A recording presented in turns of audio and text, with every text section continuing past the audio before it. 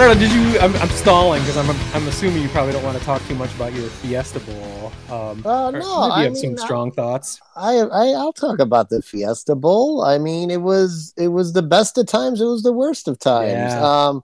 I came on last week's podcast and said Notre Dame would win 37-8 or 37-17, I believe it was, is what You I were looking said. spot on in this late in the second quarter, I think. And at one point, Notre Dame was up 28-7. They could Yeah. do no wrong. That was in the second quarter. They countered everything that Oklahoma State did defensively, and Notre Dame's defense, which is something I was bragging about on the air on the podcast last week, was living up to what I had said. Until one play towards the end of the first half would change the total momentum of the game, and Notre Dame scores again, and it's 28-7 at this point, and there's like 50 some seconds left, or maybe a little over a minute left. There's not a lot of time left on the clock, and I walked away. Oh no! Thinking, we're going into halftime with a 28-7 lead, and I come back to see that it's 28-14 going into halftime. And that was it. That was the floodgates. And what Oklahoma State decided to do was they ran the hurry up offense. And what I saw in the highlights, the halftime highlights of what they did going into the half, and they just ran the hurry up offense the rest of the time, and it just killed Notre Dame's defense. Yikes. And Notre Dame's offense never got that running game going. The other thing I was talking about, how successful the running game had been over the second half of the season, they couldn't get it going.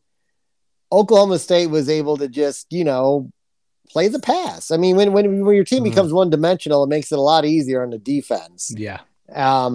And they are an opportunistic defense. And while everything backfired in the first half, everything went well in the second half, to the tune of, out of the 37 points that were scored from a little over a minute left in the first half to the end of the game, 30 of them were scored by Oklahoma State. Notre Dame only mustered another 7 points. They lost 37-35.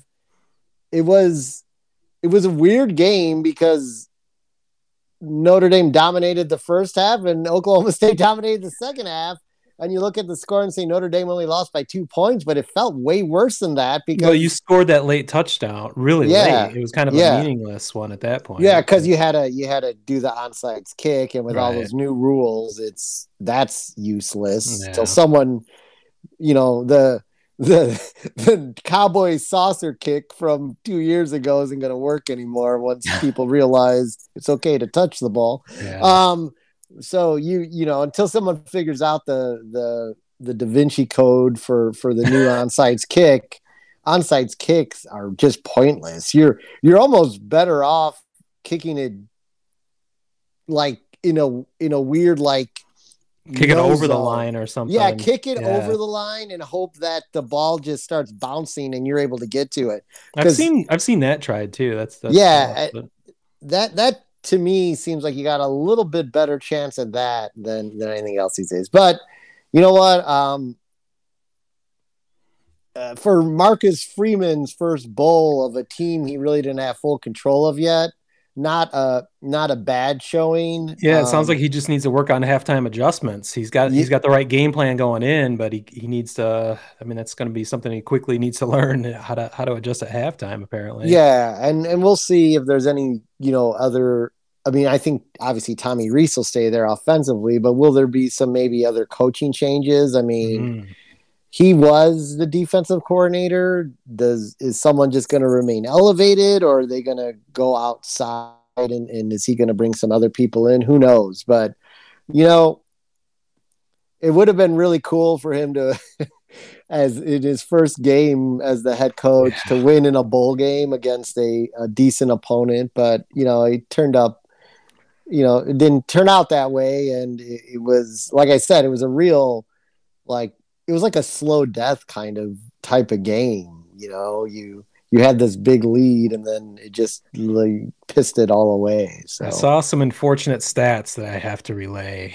Notre yes. Dame was 79-0 when leading by 21 points or more. And now they are 79-1 since 2004.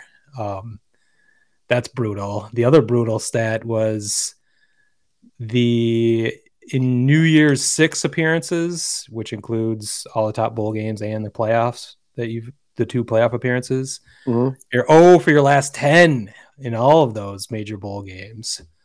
So what's going to happen? Maybe that's why Brian Kelly had to get out of there and left it to Marcus Freeman. But maybe Marcus Freeman, with that good start, learning from his mistakes at halftime, maybe he can bolster that and figure that shit out. But I thought those were startling stats.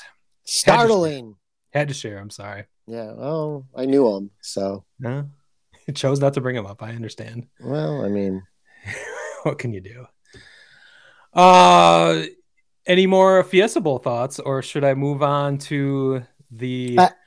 I just have one general thought, and it's not okay. about the game on the field. It's the PlayStation Fiesta Bowl doesn't ring as well as the Tostitos Fiesta Bowl. So Tostitos can we just get this fixed?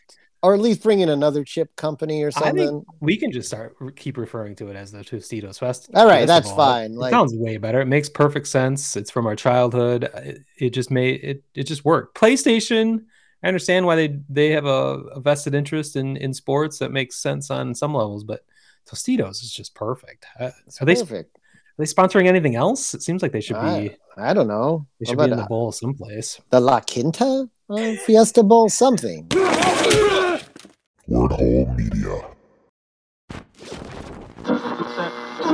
If you were 2-7, you'd be in a bad mood too. Whoa, he has trouble with the snap, and the ball is free. And he hits the upright again.